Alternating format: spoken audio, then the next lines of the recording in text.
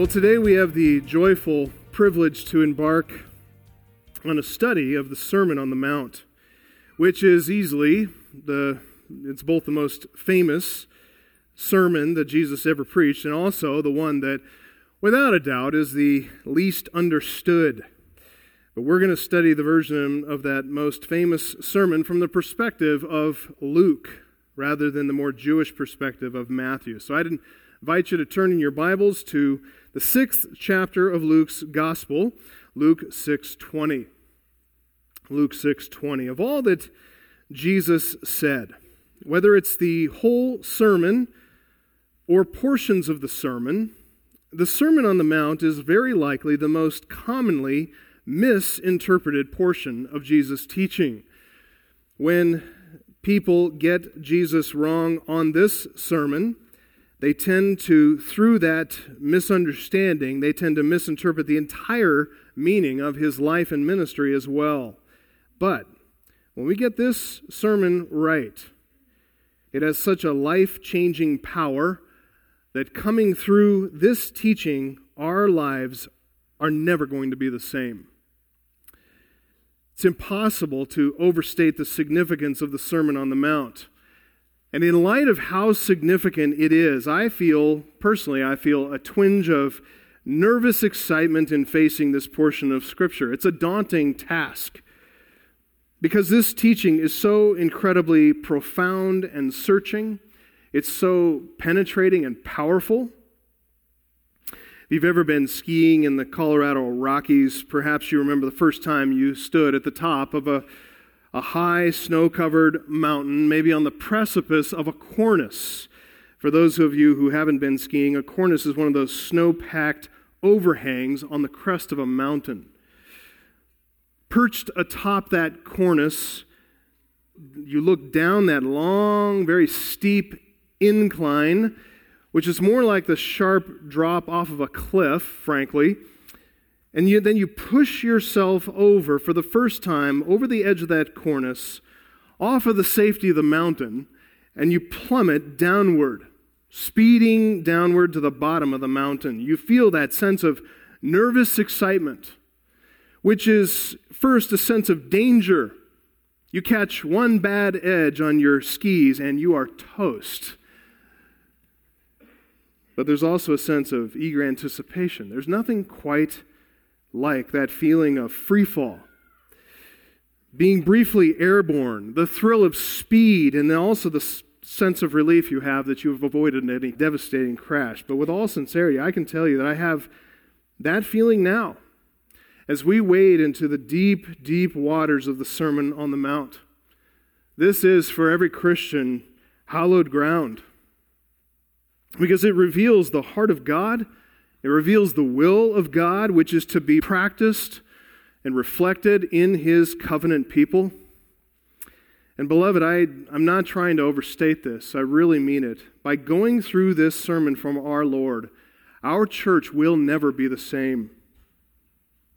If our church and our lives remain the same, then that is proof positive we haven't heard or understood or given reverent attention to our Lord's sermon. The Sermon on the Mount has been at the heart of the church ever since it was preached, ever since its inception, ever since the earliest epistle of James. You can see the themes of the Sermon on the Mount showing up in that letter. New Testament writers return to these themes preached here again and again and again, all through the early church life and the early church fathers. The Sermon on the Mount, it really is the life source of the church, and it shapes the character of all Christians, even non-Christians. Whether they're religious leaders, thinkers, philosophers, influential people, cultural icons, political leaders, it seems that even non-Christians are keen to identify themselves with the Sermon on the Mount. There's one author, A.M. Hunter, he attested to the fact when he wrote, "After 1900 years, the Sermon on the Mount still haunts men. They may praise it as Mahatma Gandhi did, or like Nietzsche, they may curse it. They can't ignore it." It's very true. In the famous encounter you may have read or heard about between Billy Graham and then President Harry Truman.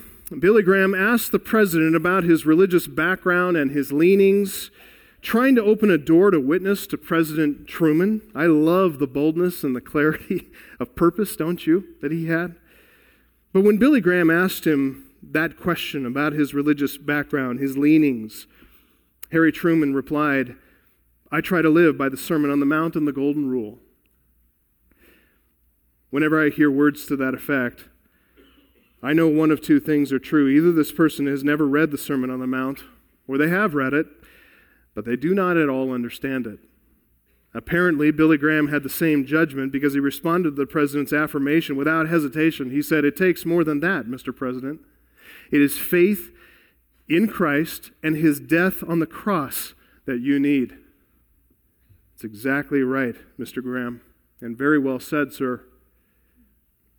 I read an article not long ago.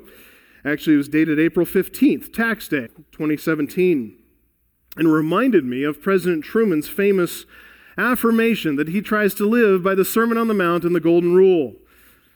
Journalist Nicholas Kristof interviewed former President Jimmy Carter, and he wrote about that interview in the opinion section of the New York Times, and in an article entitled, "President Carter, Am I a Christian?"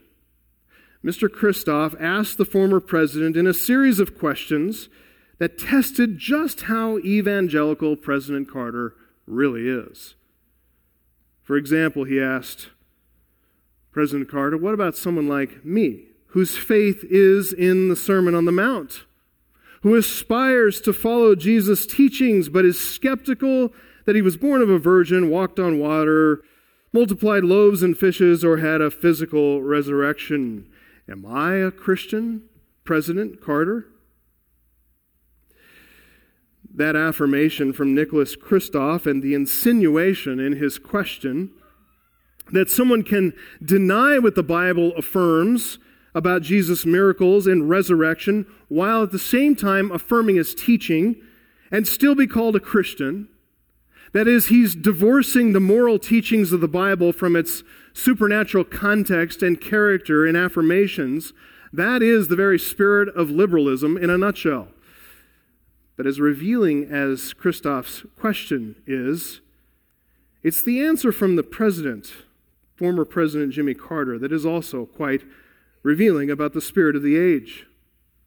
When President Carter answered Mr. Kristof, he said, "I do not judge whether someone else is a Christian. Jesus said, 'Judge not.' I try to apply the teachings of Jesus in my own life, often without success." Whatever we see in Mr. Kristof's question, which is quite simply the repeated common refrain from the spirit of a secular age, something else is revealed in President Carter's reply, which is somewhat disconcerting. You probably know that the former president is famous for being a Baptist Sunday school teacher in Georgia. For many Americans, Jimmy Carter was their introduction to terms like born again and evangelical. Jimmy Carter was in 1976 the nation's first openly professing born-again evangelical president. His response to Kristof's question about the most important question anyone could have, "Am I a Christian?" which is tantamount to asking, "Am I right with God? Do I have the assurance of salvation when I die?" Former President Carter's answer is to quote the Sermon on the Mount in a way as to fundamentally misinterpret it. "I do not judge whether someone else is a Christian. Jesus said, 'Judge not.'" Is that what Jesus was saying and teaching there in the Sermon on the Mount?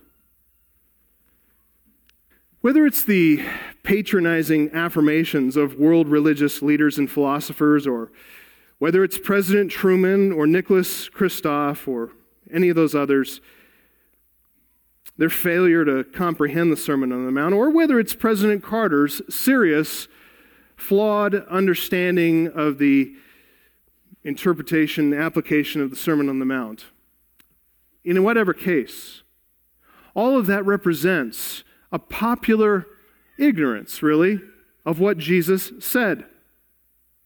And what he meant by what he said, more importantly, in the Sermon on the Mount. That's even demonstrated statistically as well by pollsters. One author, Charles Quarles, noted this. He said, quote, "A recent Gallup poll indicated that only 1/3 of adult Americans are familiar enough to the Sermon on the Mount to identify Jesus as its source.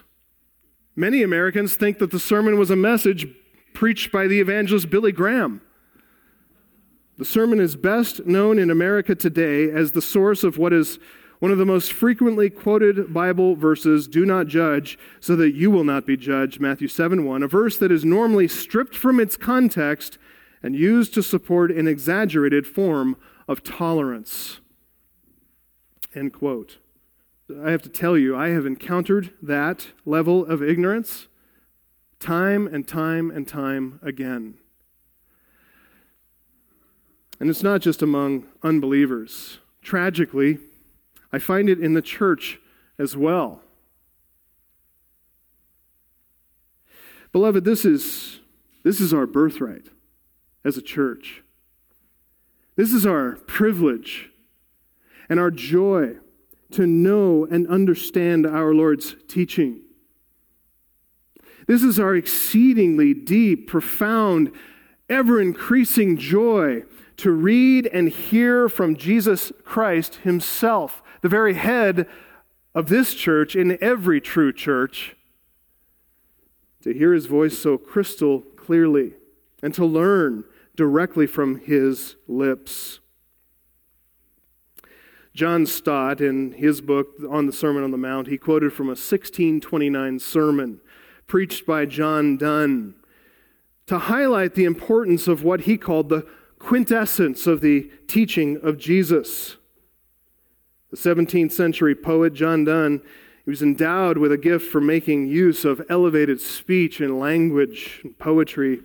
And he had this to say about the Sermon on the Mount, quote, "All the articles of our religion, all the canons of our church, all the injunctions of our princes, all the homilies of our fathers, all the body of divinity is in this one Sermon on the Mount." Very well said and not overstated at all. With that in mind, I hope you're in Luke 6:20 because we're going to read this sermon together in its entirety just to get the full impact. Luke 6:20, "And he," that is Jesus, "lifted up his eyes on his disciples and said, 'Blessed are you who are poor, for yours is the kingdom of God. Blessed are you who are hungry now, for you shall be satisfied. Blessed are you who weep now, for you shall laugh.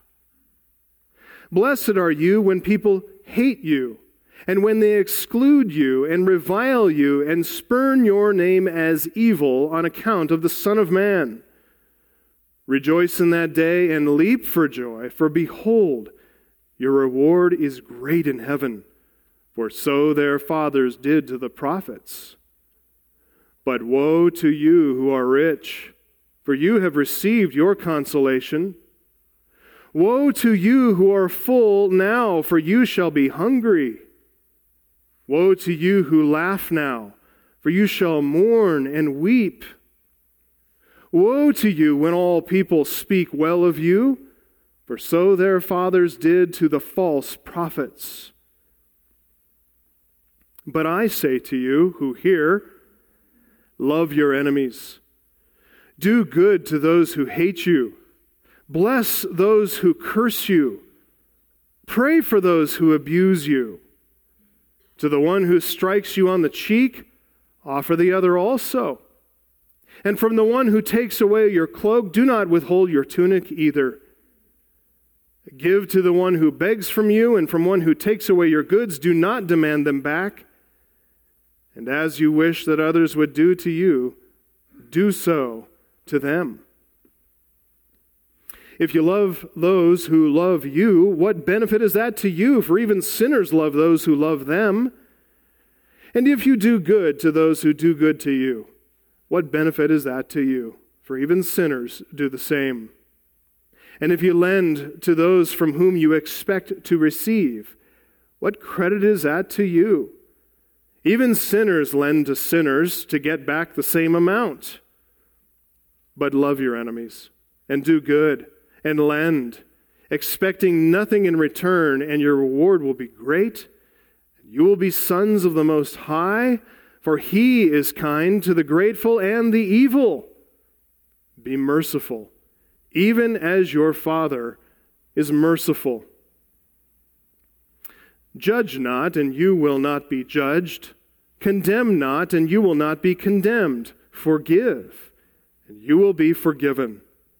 Give, and it will be given to you. Good measure, pressed down, shaken together, running over, will be put into your lap. For with the measure you use, it will be measured back to you.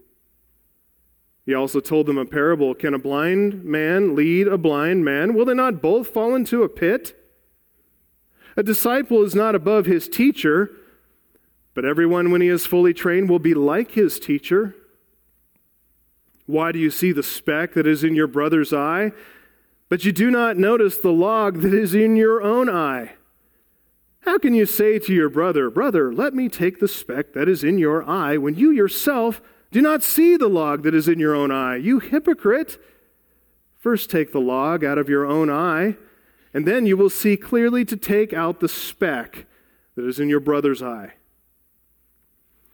For no good tree bears bad fruit, nor again does a bad tree bear good fruit.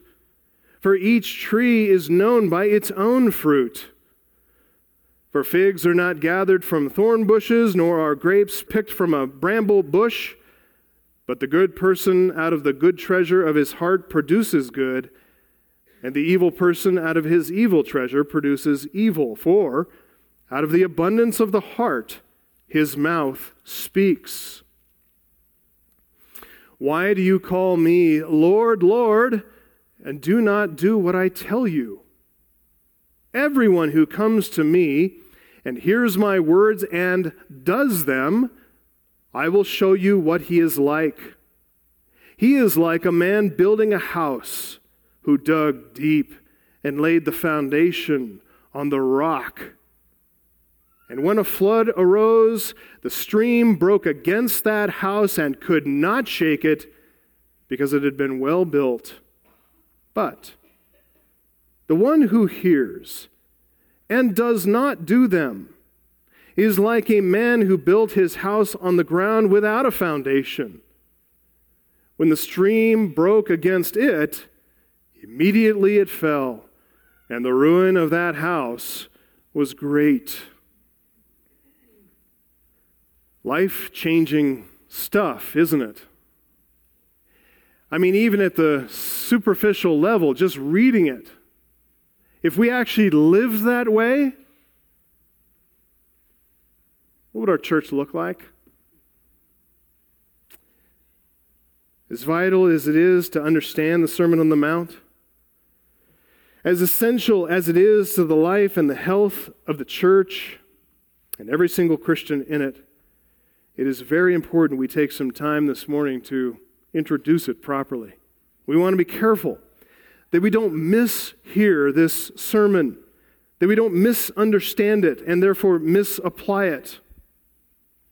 And for those who are already familiar with this sermon to some degree, we want to make sure that familiarity hasn't bred contempt within our hearts, that we become dull in our hearing. Jesus said in verse 27, he said, I say to whom? You who hear. I say to you who hear. So we want to make sure that we are hearing what Jesus is actually saying by listening carefully with eager, informed, open, educated ears. So to ensure we are as careful as we can be about how we listen, we're going to talk about how to hear the Sermon on the Mount this morning. This is going to sort of introduce the whole study, and we're going to start with the purpose. The first point in our outline this morning is to understand the purpose of the Sermon on the Mount. Understand the purpose of the sermon.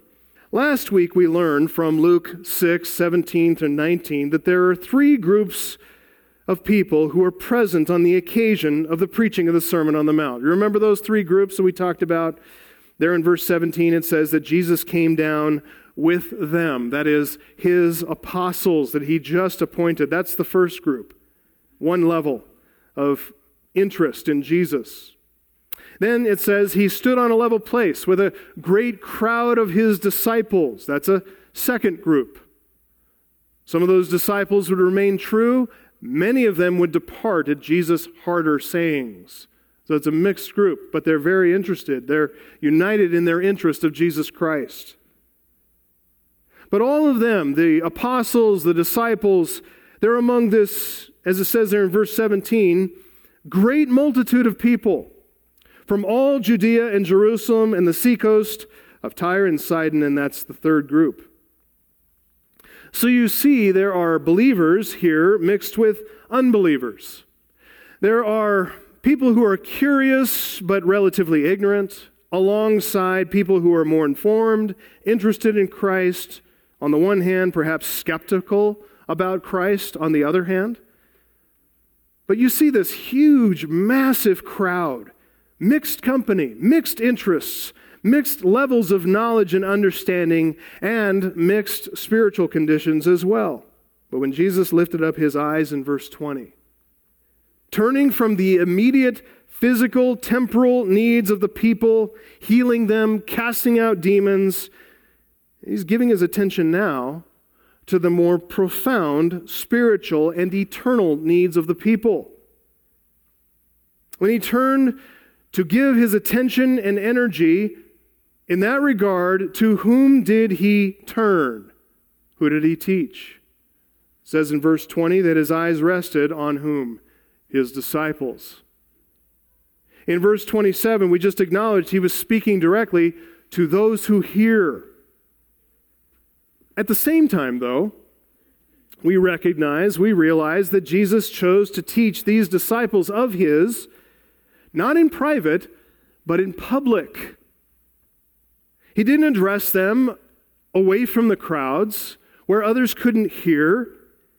He talked to them and taught them in the midst of the crowds. So he obviously intended all of these people to hear his teaching, and yet the text makes very clear that he focused his attention on his disciples. He directed the teaching at them. In the parallel account in Matthew, which is really an expanded version of this same sermon aimed more at the Jewish nation, Matthew tells us there the very same thing. Matthew 5, 1-3, Jesus spoke to his disciples in the presence of massive throngs of people. It says there in Matthew 5 that seeing the crowds, Jesus went up on the mountain. When he sat down, his disciples came to him, and he opened his mouth and taught them, saying, "Blessed are the poor in spirit," and so on.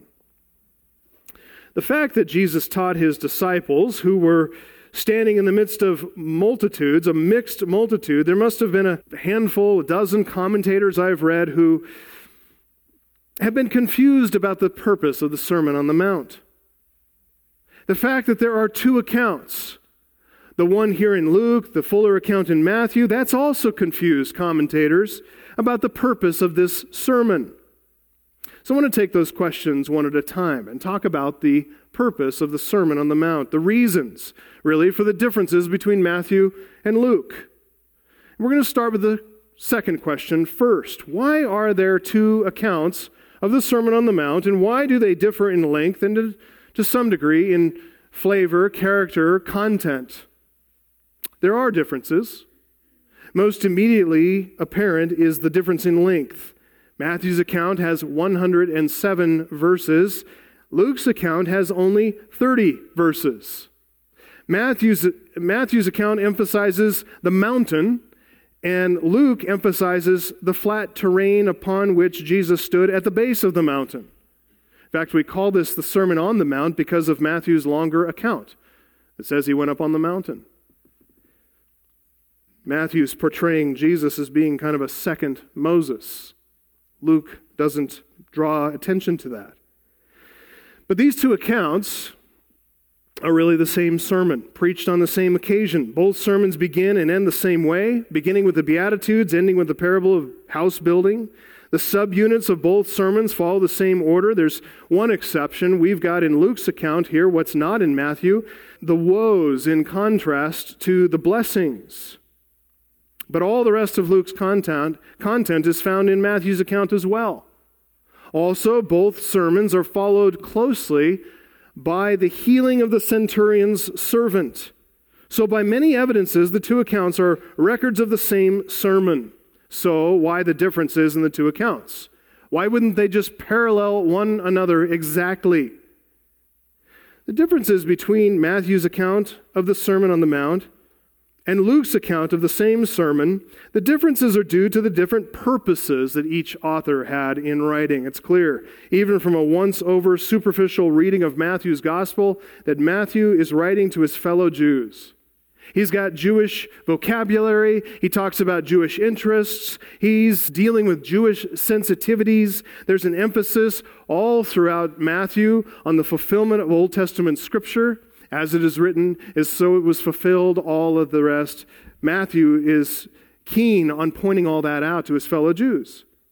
All those elements and many more besides reveal clearly that Matthew is writing to a Jewish audience. He wanted his people to know that Jesus was the Messiah. In spite of the nation's rejection, in spite of the rejection of Israel's key, popular, important, respected leadership, Matthew wants his people to understand that Jesus of Nazareth is indeed the Son of David, the prophesied and promised Messiah of Israel, that Jesus has fulfilled every prophecy written about him in the law and the prophets. Luke understands all that as well, but his audience is predominantly Gentile. At the very beginning, Luke writes in his prologue, he writes to a man known as the most excellent Theophilus. He's written an orderly account for that man in order that Theophilus may have certainty concerning the things he'd been taught. Different purpose. We pointed out last week that Luke has demonstrated the rejection of the leaders to Jesus' ministry. We talked about that at the beginning before this whole section here. And that there's a growing resentment and hostility to Jesus by his own people, Israel. And that's partly what signaled Jesus that it was time to appoint the foundation stones of the New Testament church, the 12 apostles. We noted the presence of Gentiles from the seacoast region of Tyre and Sidon. We learned a little bit about the historic interest that those Phoenician sea people had in Israel's God, how Yahweh demonstrated historically his grace and mercy toward them as well. I want you to turn ahead, though, to Luke 7:1. Luke 7:1. Take a look at how that chapter begins. This is right after the teaching of the Sermon on the Mount. And Luke records this: after Jesus had finished all his sayings in the hearing of the people, he entered Capernaum. Now a centurion had a servant. Centurions, you understand, are Roman leaders in the Roman army, Roman soldiers.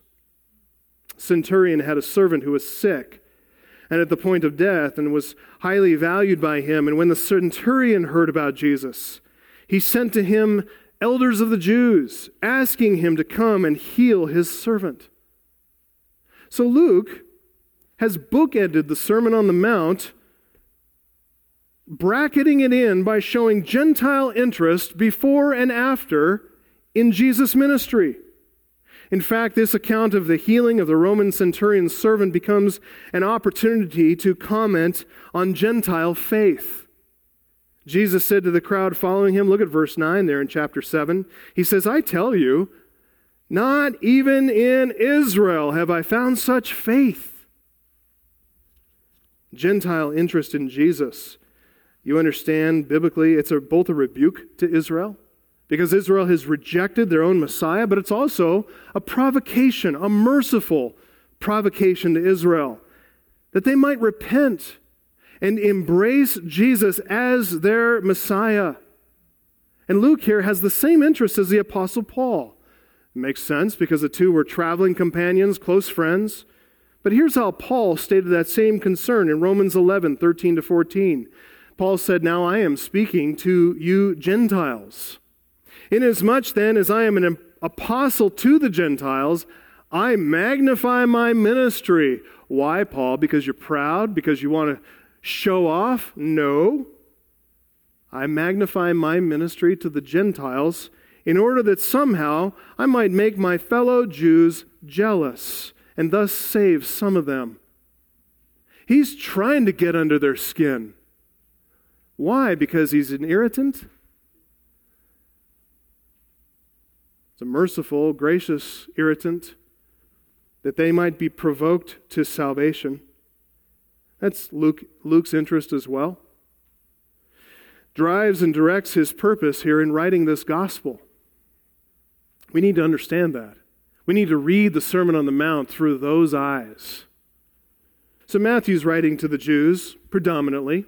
Obviously, us Gentiles pick up the Gospel of Matthew and it makes sense to us, but we have to do a little digging and understanding to get the Jewish history. We go into our Old Testament and understand what was going on, and we read other sources that help inform us of Jewish sensitivities and Jewish interests. So Matthew's Gospel makes sense to us too as Gentiles, but Luke is writing first and foremost and primarily to Gentiles. Not to belabor the point, but let me illustrate this for you in another way. Turn back to Matthew's Gospel and the Sermon on the Mount in Matthew's Gospel. There in Matthew, starts in Matthew chapter 5, occupies 3 chapters, those 107 verses. But we'll come back to Luke's Gospel in a moment, show you some of the Gentile characteristics, but we want to start with Matthew 5:17. We see a Jewish interest in their relation to the Old Testament law. Look at Matthew 5:17-20. Jesus says, "Do not think that I've come to abolish the law or the prophets. I've not come to abolish them, but to fulfill them. For truly I say to you, until heaven and earth pass away, not an iota, not a dot will pass from the law until all is accomplished. Therefore, whoever relaxes one of the least of these commandments and teaches others to do the same will be called least in the kingdom of heaven, but whoever does them and teaches them will be called great in the kingdom of heaven. For I tell you, unless your righteousness exceeds that of the scribes and Pharisees, you will never enter the kingdom of heaven." Interesting word to us Gentiles, isn't it? Don't forsake teaching the commandments of the Old Testament. Don't say that's the God of the Old Testament and His law. We like the Jesus of the New Testament and His love. His love, which is defined as letting me do whatever I want to do, as long as I name His name. No, go back to the Old Testament. And Jesus will make sense to you. Not only does that section we just read in Matthew 5, not only does it answer a false charge against Jesus, but it allows Jesus to testify about himself to the Jewish nation. He had been accused by the Jewish leadership of utter disregard to the law of Moses. And in this manifesto-like sermon, Matthew helps to set the record straight by showing who Jesus is, what his sympathies are, what his interests are. That's not as necessary for the Gentile readers. They didn't grow up with the law of Moses. It wasn't in their culture, but absolutely essential for Jewish readers who'd been told all their life, don't listen to that Jesus. He's an iconoclast, just wants to destroy the law. Look ahead to the next section, verse 21-48. And you notice throughout that section a repetition of a pair of sayings that again show Matthew is writing with a Jewish concern in mind. There are 2 sayings paired together, and he repeats them over and over. He says, "You have heard it said, but I say to you." And you see that all through this section, verses 21-48. Just scan the verses. You can see a set of those sayings in verse 21-22 regarding murder and anger. You've heard it said or taught to you by your leadership, but I say to you. Jesus is elevating himself above all the teachers of Israel. It's incredible. We talk about Jesus as being the most humble of all the prophets in the Bible, and we're right about that. But notice how that humble man focused all the attention on himself. He did so rightly. That's true humility in him. You've heard it said, but I say to you, he said it regarding murder and anger. There's another set in verses 27 and 28 regarding adultery and lust. There's another set in verses 31 to 32 regarding divorce and adultery. You see another set in verses 33 to 34 regarding taking elaborate oaths and then keeping your word. Another set in verses 38 to 39 on retaliation versus having a heart of generous meekness. The final set there in verses 43 to 44, correcting the hatred for enemies, commanding instead love for enemies, just as God demonstrates love toward his enemies. All those sayings, you've heard it said. From whom had the Jews heard all of that said?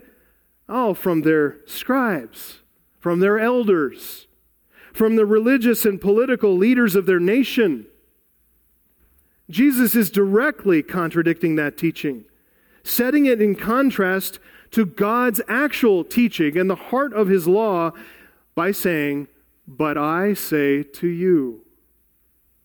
You think you can practice a law of external observance according to your preferences? No. I say to you, this goes right to the heart. It goes right to your thoughts, right to your affections, right to your desires, right to your imaginations. I'm meddling with the deepest part of you, Jesus is saying.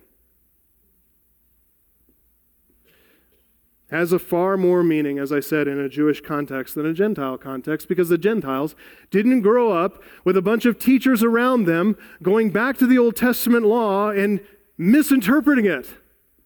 Matthew has to spend extra time expanding on Jesus' teaching to undo the misunderstanding that the Jewish nation had about the law so that Jesus can lay it down again fresh. Us Gentiles, we didn't grow up with this. So Luke gets to the point. He speeds it along. We could talk about other distinctly Jewish features in the Sermon on the Mount in Matthew's account, but I think those will suffice for now. You can turn back to Luke's Gospel, Luke chapter 6. When Jesus preached the sermon originally, on this occasion, you have to understand that it included both what's in Matthew and what's in Luke. Those two accounts can be very well harmonized, brought together. When you read them actually in a harmonized way, you can see how incredibly dynamic Jesus' teaching was. As he directed some things to the Jews in the audience and turned and directed other things to the Gentiles in the audience. Brilliant in his teaching. See right off the bat in Luke's presentation of the Beatitudes, there in Luke 6, 20 to 26. Unlike Matthew's account excludes promises that refer to the millennial kingdom. In Luke's account, he doesn't include all that, but he does include a series of contrasting woes. Interesting, Matthew doesn't have those. Luke's Beatitudes here confront the Gentiles at the basic level of their affections and the whole drive and purpose of their life. Poverty versus riches. Hunger versus fullness, weeping versus laughing, a maligned reputation before others and a celebrated reputation before others. Then he adds this for the Gentiles who have no background in the blessings and cursings of the Mosaic law. Luke recounts Jesus' words to them that for every blessing there is an opposite and corresponding woe, a curse. And that is a warning that they cannot, must not, may not be indifferent to his teaching. You can't just listen and walk away. Jesus will not be ignored by any. Again, other features as well, showing the Gentile elements here. And there's it's not just the fact that Luke doesn't include certain Jewish elements, but he adds elements that pertain to Gentiles. And it's distinctly Gentile in that way, in that fashion. We'll try to point that out as we go along. I won't cover it all right now. But I want you to be assured that though there are only about 30 verses here in Luke and 107 in Matthew, I want you to Lest you think that the shorter version in Luke's gospel means we're all going to get shortchanged on the Sermon on the Mount. Rest assured, you will not. First of all, you need to know that most of the missing content from Luke's account is found in other places in Luke's gospel. You can go through Matthew. I counted 13 separate passages from Matthew's Sermon on the Mount, which are found in other places in Luke. Jesus obviously said similar things in different occasions and different circumstances, so rest assured, we're not going to miss out. You're not getting shortchanged, okay? Secondly, though, you need to see the shorter recounting of the Sermon on the Mount in Luke's gospel. Folks, that's a grace of God for all of you sitting right here. Okay, you realize how long we'd be in the Sermon on the Mount? If it occupied 3 chapters, we'd auger in and never get out of there, okay? So God is merciful to you people right here 2,000 years later. Stop and thank Him right now. Give a prayer to the Lord for that. We need to wrap up this first point in our outline, though, talking about the purpose of the Sermon on the Mount. We've talked about the differences between Matthew and Luke. Now let's talk a little bit about the purpose of the Sermon on the Mount, whether in Matthew or Luke. What is the point? Why did Jesus preach this sermon? Some people see this sermon as evangelistic, that Jesus is preaching the gospel to the unbelieving crowds. He comes in, he sets the bar impossibly high, and in fact the standard is so high that it's humanly unattainable, and they say that's precisely the point. So they truly guffaw at anybody in our culture who says, I try to live by the Sermon on the Mount. Yeah, it shows you really don't understand it because the standards are impossibly high. And they say that's the point. They want to point out that the law is meant to do that, to put people in despair of their own self-righteousness and religious efforts to reach God. And so they need to be confronted with the high, impossibly high, divinely high standards of the Sermon on the Mount, be crushed that they cannot reach it. Humble themselves, throw themselves upon the mercy of Jesus the preacher, who did attain to this standard and lived it and preached it. Certainly that's not entirely wrong to say that that's one thing going on in the Sermon on the Mount. But I'd say it's not really the primary purpose of the sermon. It may be a purpose, but it's not the purpose, if that makes sense to you. As we said, Jesus is addressing his disciples, so he was speaking, verse 27, to those who hear. So this has to do with them primarily, and not unbelievers primarily, even though unbelievers are hit by all of this. Others see the Sermon on the Mount as addressing a corporate group, corporate interest, not addressing individuals per se, but the corporate group of God's people. Some more radical dispensationalists try to relegate the entire Sermon on the Mount to the Jews and the Jews only, and it's actually fulfilled, it's to be fulfilled in practice in the millennial kingdom, the literal 1,000-year reign of Christ on the earth. Jesus is the second Moses. He's laying down the ethic for the kingdom of God, which will not arrive until Jesus returns. They say, while we can grab some points of application, interest from the sermon, some flavor, it's really not for us at this time in the church age. It's for later. And I say that is a tragic view, to take this away from the church. After all, didn't Jesus just appoint the 12 foundation stones for the church? Then teach this. There are others who also see the sermon in corporate terms, and rather than reviewing this sermon as pertaining only to the Jews, they broaden it out to talk about the people of God and how the church is the new Israel. So they have a sort of blended replacement theology. That is to say, they believe the church today has replaced Israel. There's no more future for Israel, no more literal future for Israel. And some have blended that theology, which is an amillennial theology, they blend it with a more liberal, even a post-millennial theology that believes that by our work and by our efforts, we are continuing to usher in the kingdom of heaven on earth right now. So that means, in their view, as they read this sermon, they see Jesus as a social reformer. And his Sermon on the Mount is a manifesto on social justice. They start with, "Blessed are the poor." And then they run away around the world to eradicate the world of hunger, They expand that to eliminating disease, homelessness, joblessness, poverty. We're loving our enemies, aiming toward a conflict-free utopia.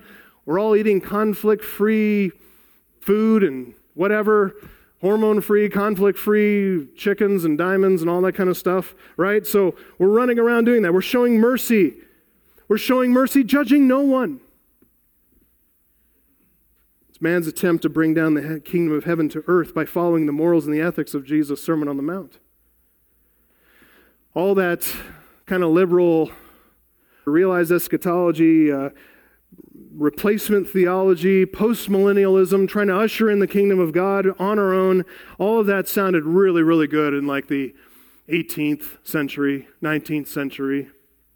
Things were going along swimmingly well, heading toward the utopic kingdom of heaven on earth, until 2 devastating world wars took all the wind out of the liberal sails.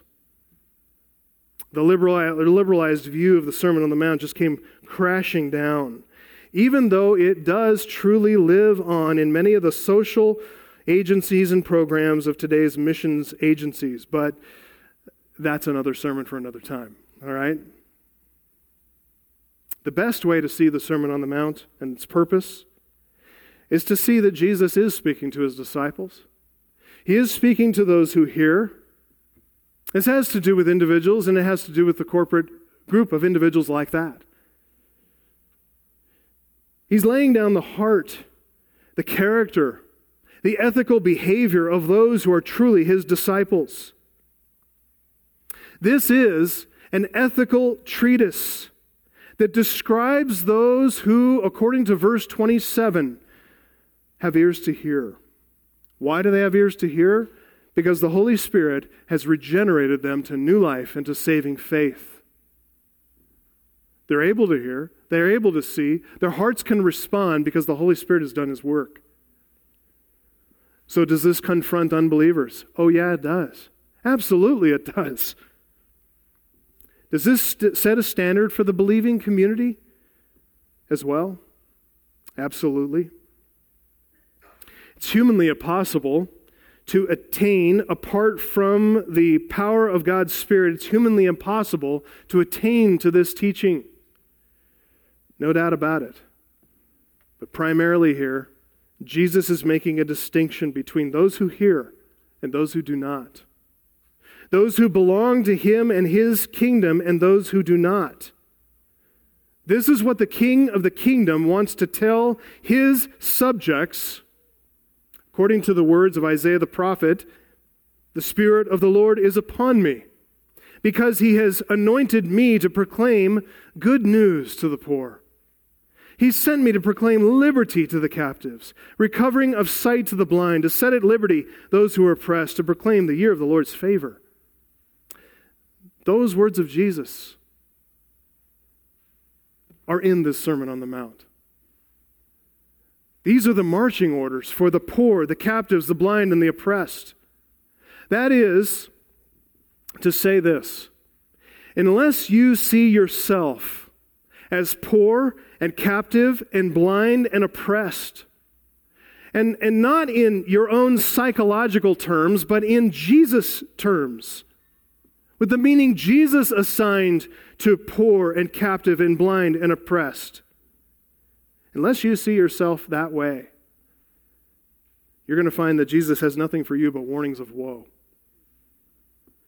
But those who humble themselves, those who acknowledge that they are, as Jesus said, and according to his meaning, that they are poor, imprisoned, blind, and under oppression, those are the people who hear their master's voice. Those are the people who follow him, reflecting his heart, manifesting his character, and following the ethics of his behavior. This sermon is for you, and blessed are you.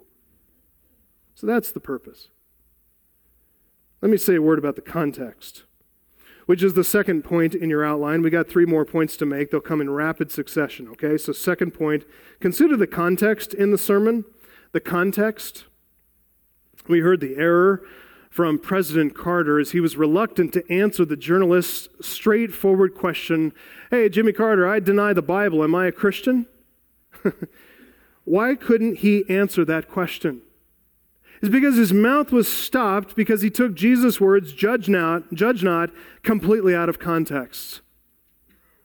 There are a lot of statements like that which can be interpreted in contradiction from what Jesus actually intended. Why does that happen? Because we divorce the sayings from their actual context. We read them according to our own heart, our own mind, our own desires, rather than what Jesus actually said. What do you want? Your own intent as you read the sermon, or you want his? For example, blessed are the poor. Woe to you who are rich. Those two sayings have become aphorisms of modern liberalized version of social justice that say there's virtue in all poverty and vice in all wealth. That's simply not true. Was Abraham wealthy? Absolutely he was. Before you throw stones at me as a prosperity preacher, I'm not. I'm just saying that wealth in and of itself is not a sin. The Proverbs are filled with truisms that point to the general fact of prosperity, even financial prosperity, and even physical health for those who are diligent in working hard, in living wisely. By contrast, poverty, bad health, all of that is a common condition of the fool in Proverbs. That's not prosperity preaching. There's a difference between wisdom and folly. The Bible's full of that. Another example, when we take the sayings like, love your enemies and turn the other cheek, we take those sayings out of context. They become support for a biblically unjustified pacifism. There's no warrant for letting the bad guys win, okay? There's no warrant for allowing sinners to set the agenda and letting the violent oppress the weak. That is the most profound form of injustice. 1 Peter, Romans 13, both of those talk about the blessing of God in law enforcement and military. That is a grace of God. But those sentiments like that of pacifism, divorced completely from a spirit, the true spirit that Jesus talks about here of loving concern for people. Back to the most famously misunderstood saying, judge not. That doesn't mean make no judgments whatsoever, or don't ever confront somebody's sin, especially mine. Don't ever call someone's lifestyle into question. That's just judging and hate-mongering, you Christians. If that's the case, if we're to read it that way, we got a confusing mess on our hands when Jesus commands at the very end of that paragraph, first take the log out of your eye, and then you will see clearly to remove the speck that's in your brother's eye. Removing specks from eyes is the very spirit and heart of showing mercy. As our Father in heaven shows mercy and loving us, as our Father, loving others as our Father has loved us by removing logs, specks, and impalements from our bodies. Listen, in biblical interpretation, as with the interpretation of any text, context is king. You have to interpret the text in its context. As they say, to interpret a text apart from its context, that's a pretext for a subtext. That is to say, you've got an agenda, don't you? And you want to find a Bible verse to push it forward. The only agenda we care about is the one Christ has. So we're going to consider the context around what he said to understand his words, get his meaning, and discover his intent. That's the only intent I care about. Here's another point about how to hear the Sermon on the Mount. This is a third point. Remember the themes of the sermon? Remember the themes of the sermon? This sermon here is about calling believers to walk according to the pattern set by Jesus Christ, to follow the pattern of his heart, his character, his ethical behavior. And along the way, we're going to hear and interpret his words accurately if we're mindful of all these themes. First of all, notice the blessings that he pronounces on the poor and the hungry and the sorrowful and the hated in this world. Why are they all that? Because of their allegiance to the Son of Man. Because they belong to the Son of Man. The heart and the character and the ethical ideals that Jesus describes here, They are infinitely high, and we cannot attain them on our own. But set in the context of his pronouncement of blessing upon us. Any failures on our part to live perfectly like this, loving our enemies, showing mercy as Jesus did, you know what? We're not overcome by our failures. You know why? All our failures become an opportunity for us to give thanks. We praise him because he's forgiven us of all of our failures. To attain to this. Only people who attain to this perfection enter heaven. Does this include you and me? Yes, it does, because we belong to the Son of Man. Because we're found in him, because we're united to him. So our failures in this regard are opportunities for us to give thanks for the Son of Man who's forgiven us. We're grateful to God for showing love and mercy to us. We magnify the glory of Jesus Christ because he lived perfectly according to the ideals that he laid forth in this sermon. In other words, I could say this without qualification, that Jesus is the only preacher I know who practiced perfectly every single word that he preached. And because he did, I am forever saved, forever secure. He will hold me fast indeed. Being mindful of that theme in the Sermon on the Mount will lead us, rather than to despair and hopelessness, it'll lead us to blessing, happiness, joy. That's what Jesus intended to promote in his people, those who hear his words. Two other prominent themes I'll just mention briefly, and they really do occupy the bulk of the text in the Sermon on the Mount in Luke's Gospel. The theme of love on the one hand and mercy on the other. They're both tied together. Love and mercy. And as we see, Jesus is going to introduce to us a radical, extremely countercultural application of these divine attributes of love and mercy in our lives. I mean, I don't know if you felt it when we read through it, but lend to people expecting nothing in return. Isn't that what we call a gift?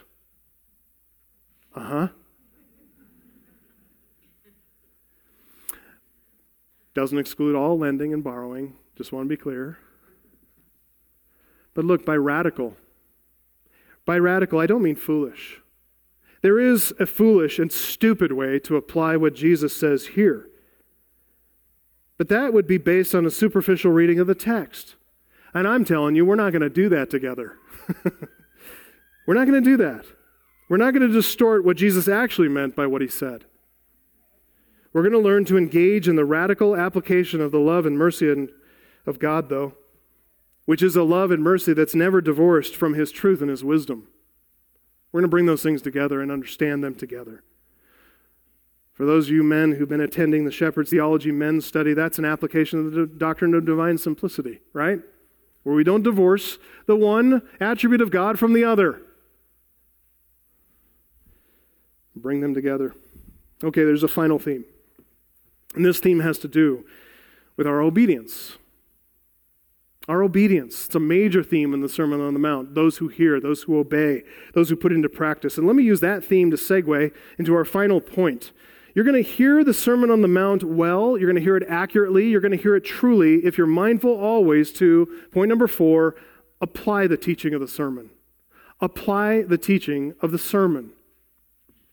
If you set about in this study to just be intellectually stimulated, well, you've heard your fill. You might as well just depart. Because Jesus does not want just people who hear. He wants people who hear and obey. It doesn't do any good to just hear this sermon if it doesn't change your life. Beloved, you'll know you belong to him if the words of Jesus Christ cause good fruit to grow in your life.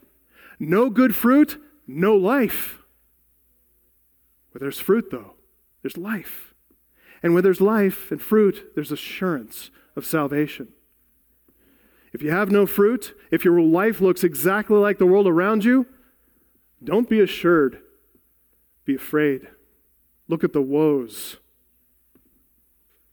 But I want you to look for right now at about applying this. Look at verse 43 to 45. Jesus said, "No good tree bears bad fruit, nor again does a bad tree bear good fruit, for each tree is known by its own fruit. Figs are not gathered from thorn bushes, nor are grapes picked from a bramble bush. The good person out of the good treasure of his heart produces good. The evil person out of his evil treasure produces evil. For out of the abundance of the heart, his mouth speaks." Again, the presence of fruit in our lives, genuine, Holy Spirit-generated fruit, that is the clear indication that we belong to Jesus Christ. But if our lives are producing nothing but brambles and thorns, with not even a solitary shriveled-up grape to be found on our vine, listen, there's only one way to apply the teaching of the sermon. Repent and believe on the Lord Jesus Christ, and you will be saved, and you will join the rest of us in learning. Jesus ends the sermon with a warning to heed the teaching, which is meant to warn the unbeliever and provoke the believer to obedience. Take a look at verse 46. "Why do you call me Lord, Lord, and you do not do what I tell you? Everyone who comes to me and hears my words and does them, I'll show you what he's like. He's like a man building a house who dug deep, laid the foundation on the rock. When a flood rose, the stream broke against that house, could not shake it because it had been well built. But the one who hears and does not do them is like the man who built a house on the ground without a foundation. When the stream broke against it, immediately it fell, and the ruin of that house was great." Listen, if you have a tendency, just looking at your life honestly, and if you have a tendency to sit back, relax, rest on your laurels, my friend, do not do that. Don't do that. This warning's for you. Whatever you think you may have done in your past, good or bad, but especially whatever credit you think is in your ledger from the past, how much ever you've given or done or practiced or taught or whatever, however self-assured you may feel, what counts is the current condition of your obedience to Jesus Christ. What does that look like? Are you hearing and walking away? Or are you hearing and obeying? Make no mistake. Do not underestimate the severity, verse 49, of the ruin of that house. Jesus said it will be great.